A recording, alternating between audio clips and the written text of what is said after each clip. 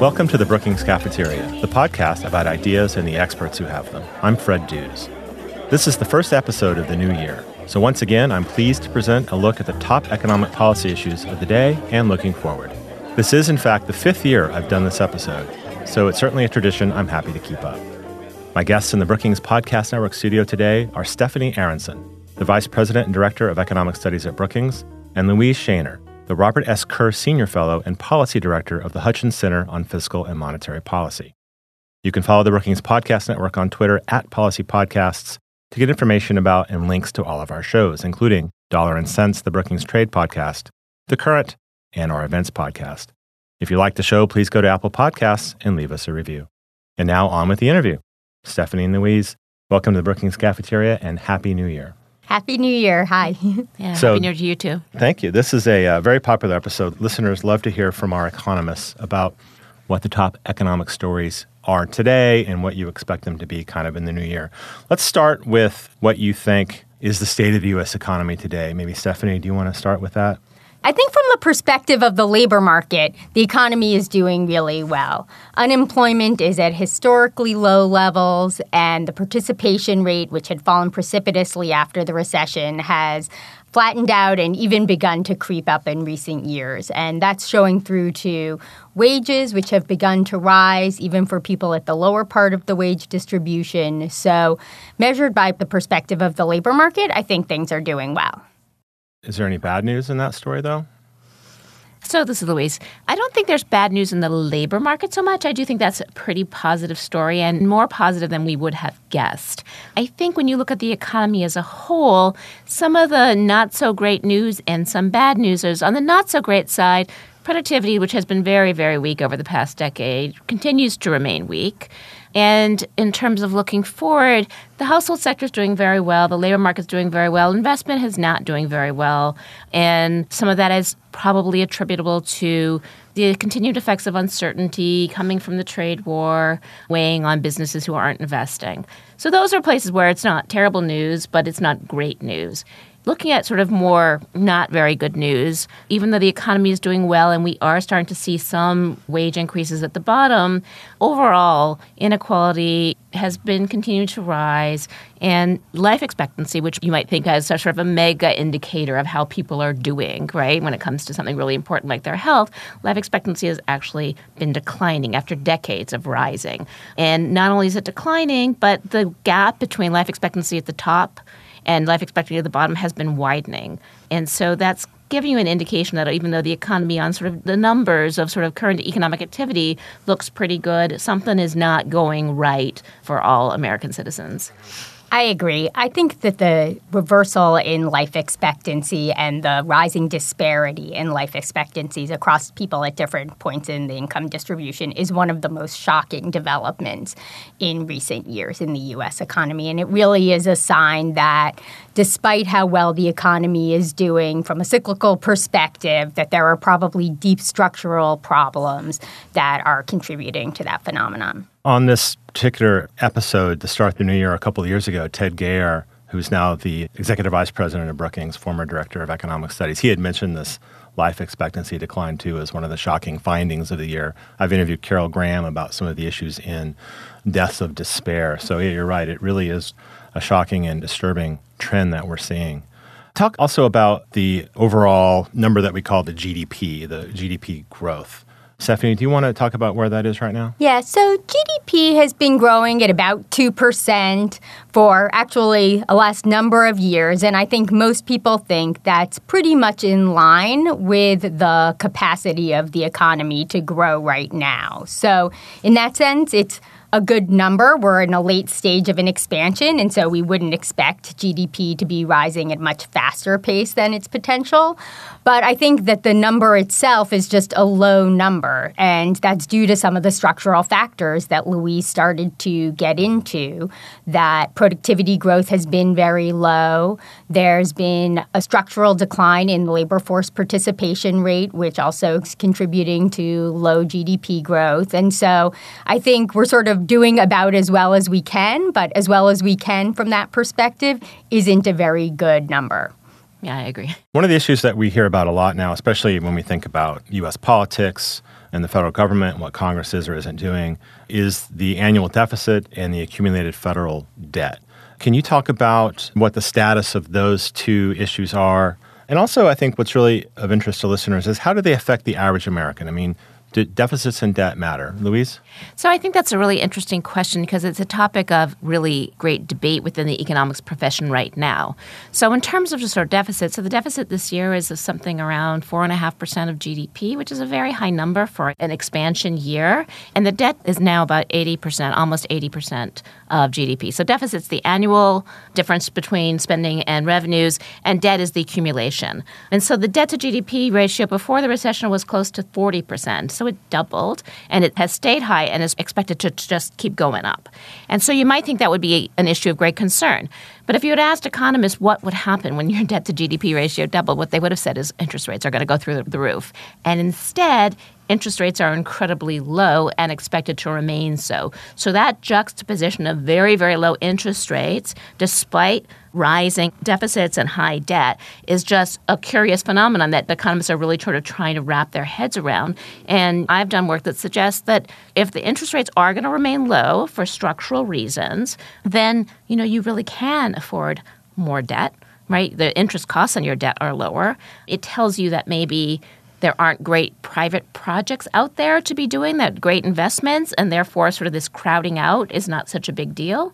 And you might sort of say if interest rates are low, this is a great time to be doing some investments. And that's going to bring us right back to sort of the bad news story that we talked about, these structural issues, right? So we have these structural problems. We're doing well on average, but not everybody in the economy is doing well. And this is a good time to be investing in our people and in trying to do some policies that might help address those for the long run might be the best way to ensure future living standards remain healthy as opposed to sort of cutting the debt. I think that's right, that with interest rates low, some of the negative consequences that this might have for the country, for individual families, it's just not apparent. And so it really could be an opportunity for us to make some investments that would, in the long run, boost productivity, raise education. Could be a time to make investments in our physical and our human capital that would boost productivity going forward. I do want to come back in a few minutes to some more specific policy ideas that you both have for the economy. Let me stay on this interest rate question for a second, Louise, because that's the purview of the Federal Reserve, one of the monetary policy tools. Why do you think the Federal Reserve isn't raising interest rates these days? I think you have to think about that question in two parts. So it's true that the Federal Reserve sets interest rates, but it does it against a backdrop of what sort of a neutral rate might be. So it doesn't set them kind of randomly. And so its interest rate policy is responding to this fact that sort of the interest rate needed to keep the economy at full employment is just much lower than it would have been in the past, right? So it's not that the low interest rates are caused by the Federal Reserve. It's more like the Federal Reserve are responding to the low interest rates. Now, why did they cut this year? That's a little bit of a different story. I'm going to let Stephanie take that on. I think that there are two reasons. I think one is exactly what Louise said. I think they just realized that the neutral rate of interest in the economy is lower. And if you look at the survey of economic projections that the FOMC puts out, you can see that over the last couple of years, what they think of as the long run rate, so sort of that's their estimate of the neutral rate, has actually come down quite a lot. And so I think in part their moves down have reflected just this realization that the long-run neutral rate in the economy is lower. I think they also had a couple of specific concerns. One is that they are worried about reaching their inflation target. So inflation, despite the low rate, the very low rate of unemployment, it is below their 2% target. Not far below, but it's below. And I think people would not have expected previously that with an unemployment rate between 3.5% and 4%, that inflation would still be under 2%. So I think especially last spring, they talked a lot about their worries about hitting their inflation target, and I think to some extent the reductions in rates reflected that. And then I think the second story is something Louise mentioned earlier, which is the trade policy uncertainty and, in fact, the real bite that trade has taken out of the economy. And I think they view to some extent the rate cuts, especially in the summer and early in the fall, as reflecting sort of taking out some insurance against the damage to the economy being done by the trade wars.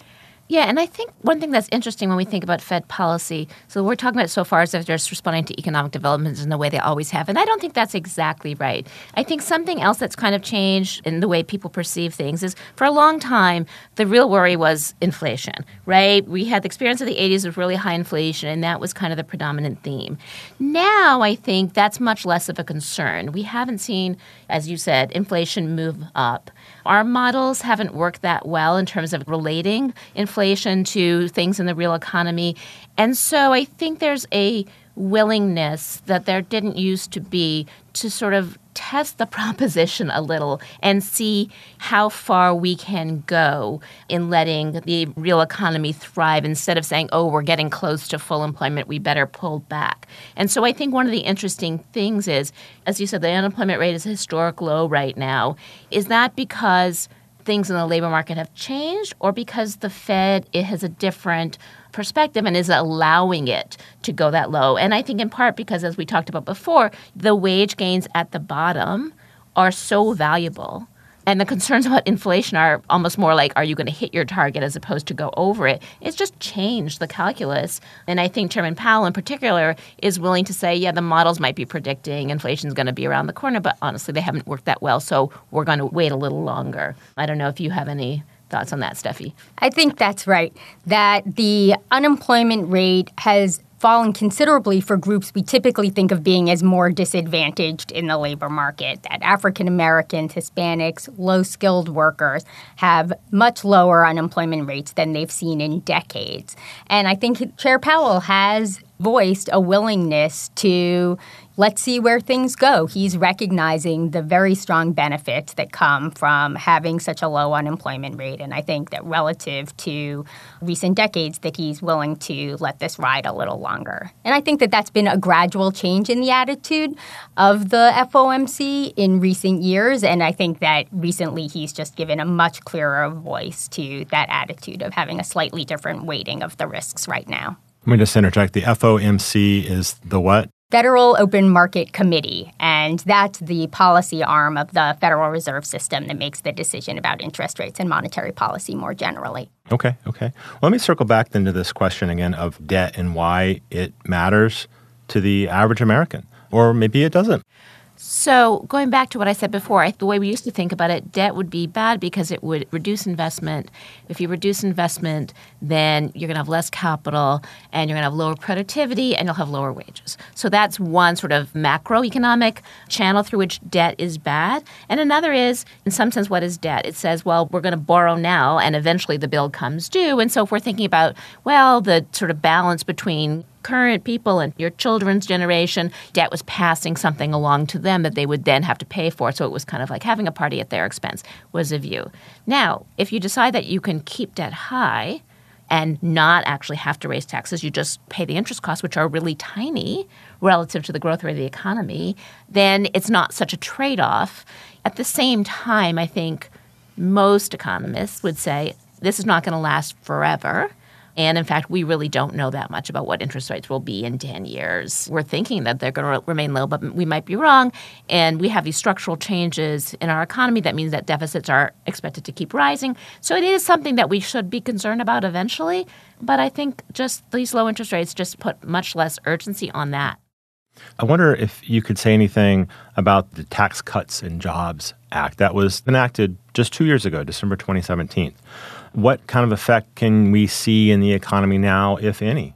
I think we definitely saw some effect of the tax cuts on the economy soon after it was passed. There was definitely a boost to consumption in the second quarter of last year, of 2018, that reflected the tax cuts. And I think throughout the year there was some boost, particularly to consumption. I think the bigger question is that the legislation involved a very big change to our corporate tax system. And there were claims at the time that we would see a rush of investment as investing became cheaper because of the changes in the corporate tax law. And I think that it's just much less clear that we've seen that. There really has not been a pickup in investment over the past year and a half. And I think that it's always hard to tell. So there have been other things going on in the economy, like the trade wars, which I think could affect investment as well. We talked about trade uncertainty depressing investment. But all signs point to there not having been a particularly large pickup in investment in response to the tax cuts. Would you agree? Totally, right. I mean, I think it is early to tell, and it's hard to tell.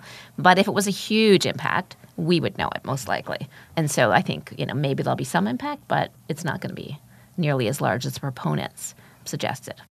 So we've talked a lot about kind of the current state of the economy. Let's try to look a little bit ahead into perhaps the future state of the economy, not forecasting, but just kind of where we're headed. And one question that comes to mind is, for both of you, what are the economic issues that you think Americans should be paying attention to as 2020 starts, but maybe really aren't paying attention to? Louise? Yes, I'm going to go back to what I was talking about before, which is investing in people, and particularly investing in people at the lower portion of the income distribution and poor families. I think one thing that's quite interesting in economics is over the past 5 to 10 years, there have just been paper after paper that have been able to track the long-run effects of government programs and have found that they actually have much bigger and longer run effects than you would have guessed. So providing health insurance to kids, providing income to poor families. If you trace people who received public benefits and you look at how well they do, they have more education, they have higher wages, they have more stable lives. So the evidence, I think, is just sort of solidifying this view that government can actually help and make these structural changes in the economy. And so I think when you're thinking about the election and the proposals, those are the kinds of things to look for and to see what different approaches there are to those. So, I mean, certainly on the Democratic side, I think there's consensus that we need to be doing that.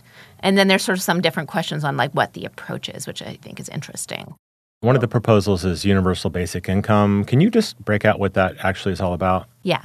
So universal basic income, there are many variants of it, but the basic idea is everybody gets a check. Every American would get a check every month. Some variants would say everybody gets a check and we're going to get rid of other programs, but let's say not. Let's say we're just going to add on sort of people are getting money, and that way it helps get out of poverty. And then I think that the economic question on that is about the universality. So some of the Democrats are for universal programs like universal basic income or Medicare for all. So this idea that we're going to spend money and everybody's going to get the same thing, every American. And others are going to say, no, let's target the tax dollars to people who really need it. Like, why are we going to give $1,000 a month to somebody who already is a multimillionaire? That's a waste of taxpayer money. And so you might target it by like expanding the earned income tax credit or making the child tax credit refundable. And so I think from an economic perspective, the targeting sort of seems to make sense because we think that, when you spend money and then you take it back in taxes, that's distortionary. But I think from a political perspective, it's less clear. I think one thing that we have realized, speaking very broadly, people are really polarized, and there's resentment about programs where people benefit, but it's not me. And so this idea of universality, which is very common in many other countries, especially on healthcare, has in itself an appeal beyond the sort of direct efficiency consequences of targeting taxpayer money. And I think that what that trade-off is, I'm not really sure, but I think that there is a trade-off to be made. I think there is some appeal of universality, at least from my perspective. I think that's right. From the longer-term perspective, programs that are more universal have just been shown to be more durable. So I think the classic example of that is Social Security and Medicare, which actually, it's funny, when people are interviewed, they barely view these as government programs. And that's how ingrained they are in our national psyche. And so I do think that there's an advantage to having a universal program and then thinking about what that means for efficiency and how you pay for it. That adds on complications, but it definitely has an appeal. Well, since we're now talking presidential politics, let's stay here for a minute. Let me ask you both, what about some other policy ideas that we've heard on the campaign trail that might require major increases in government spending? Again, this is on the Democratic side. Is that possible in an era of high federal debt, going back to what we were talking about earlier?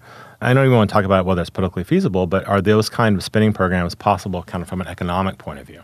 I mean, I think actually one of the things economists would probably agree on right now is given the low interest rate, there is the scope for government spending. And the ideal would be if we were really spending it on investment, as Louise has said. So I think when you think of a program like Medicare for All or just some of the other ideas for a public option in providing health care that would increase access to health care, I think we know that that would pay benefits in terms of increasing people's well-being and productivity. And I think it's those types of programs that economists would think are more worthwhile, even given our high levels of debt, rather than spending the money on things which are more transient and not going to pay dividends and boost our GDP growth in the future. Yeah. But I mean, the Democrats are also proposing major tax increases, right? So they're not actually proposing just major expansions of spending. If you're going to do something as expensive as Medicare for all, I don't think most people would say, oh, that's fine, let's just do it and just not worry about it at all. Some of the tax ideas that people are talking about are various ways of taxing high-income people more. Elizabeth Warren has a wealth tax, and that's getting a lot of attention. And I think that there is just increasing emphasis on that on the Democratic side, not on the Republican side at all. And so that's a really big disparity. I mean, the recent tax bill that was passed had huge benefits for people who own corporations, which tend to be wealthy. And so it's hard to know. A lot of these things poll quite well when you ask questions to people, but that doesn't mean politically they work when people actually campaign on them. But I think that is where the debate is. It's should we raise more money and spend more money and just become a little bit more European, I think. And we'll see where that goes politically. Let me advertise here a new Brookings initiative called Policy 2020, in which scholars are writing what we're calling voter vitals papers that kind of break down and explain a lot of the policy ideas that the candidates in the presidential election have. It's at brookings.edu/policy 2020. Tons of great information there. Can I also advertise? Absolutely. So one of the things that we've done at the Hutchins Center, we've talked about this here, is we have a budget game called the Fiscal Ship. And the Fiscal Ship is a way of looking at all the policies that people have proposed and seeing how much they cost and what kind of revenues you get from alternate policies. So fiscalship.org, it's free, and it's something to keep paying attention to during the election year. Absolutely. Thank you for that. So as we're moving into this election year, are there economic policy issues that you hope the presidential candidates will focus on?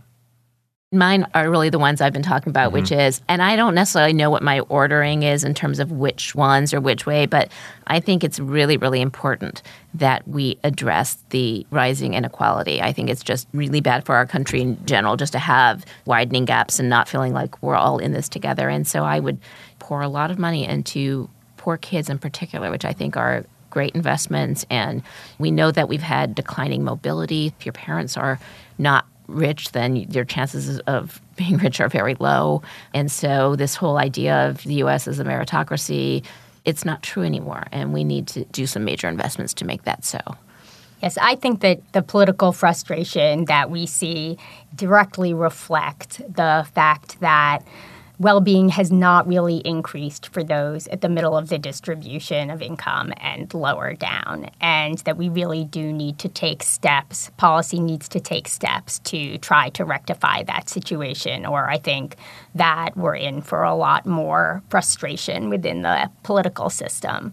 I'm a little heartened, actually, by the fact that I do think people are beginning to recognize the crisis that we're facing, and I think that the ideas that have been coming out of the Democratic field over the last 6 or 8 months actually represent a much broader and more active attempt to deal with the problems than I think we've seen for quite a while.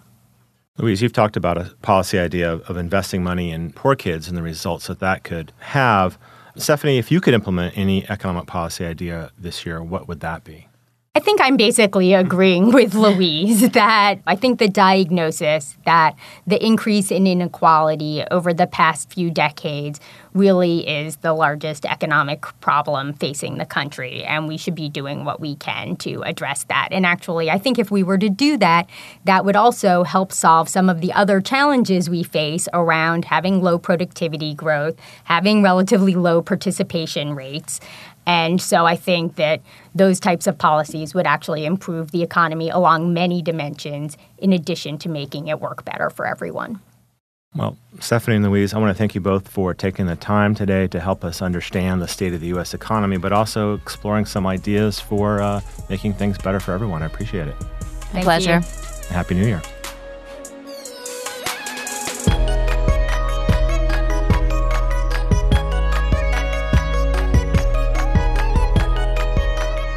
The Brookings Cafeteria podcast is the product of an amazing team of colleagues, starting with audio engineer Gaston Reboredo and producer Chris McKenna.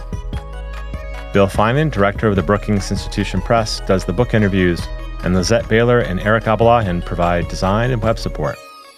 Finally, my thanks to Camila Ramirez and Emily Horn for their guidance and support. The Brookings Cafeteria is brought to you by the Brookings Podcast Network, which also produces Dollar and Cents, The Current, and Our Events podcasts. Email your questions and comments to me at bcp@brookings.edu. If you have a question for a scholar, include an audio file and I'll play it and the answer on the air. Follow us on Twitter @Policy Podcasts. You can listen to the Brookings Cafeteria in all the usual places. Visit us online at brookings.edu. Until next time, I'm Fred Dews.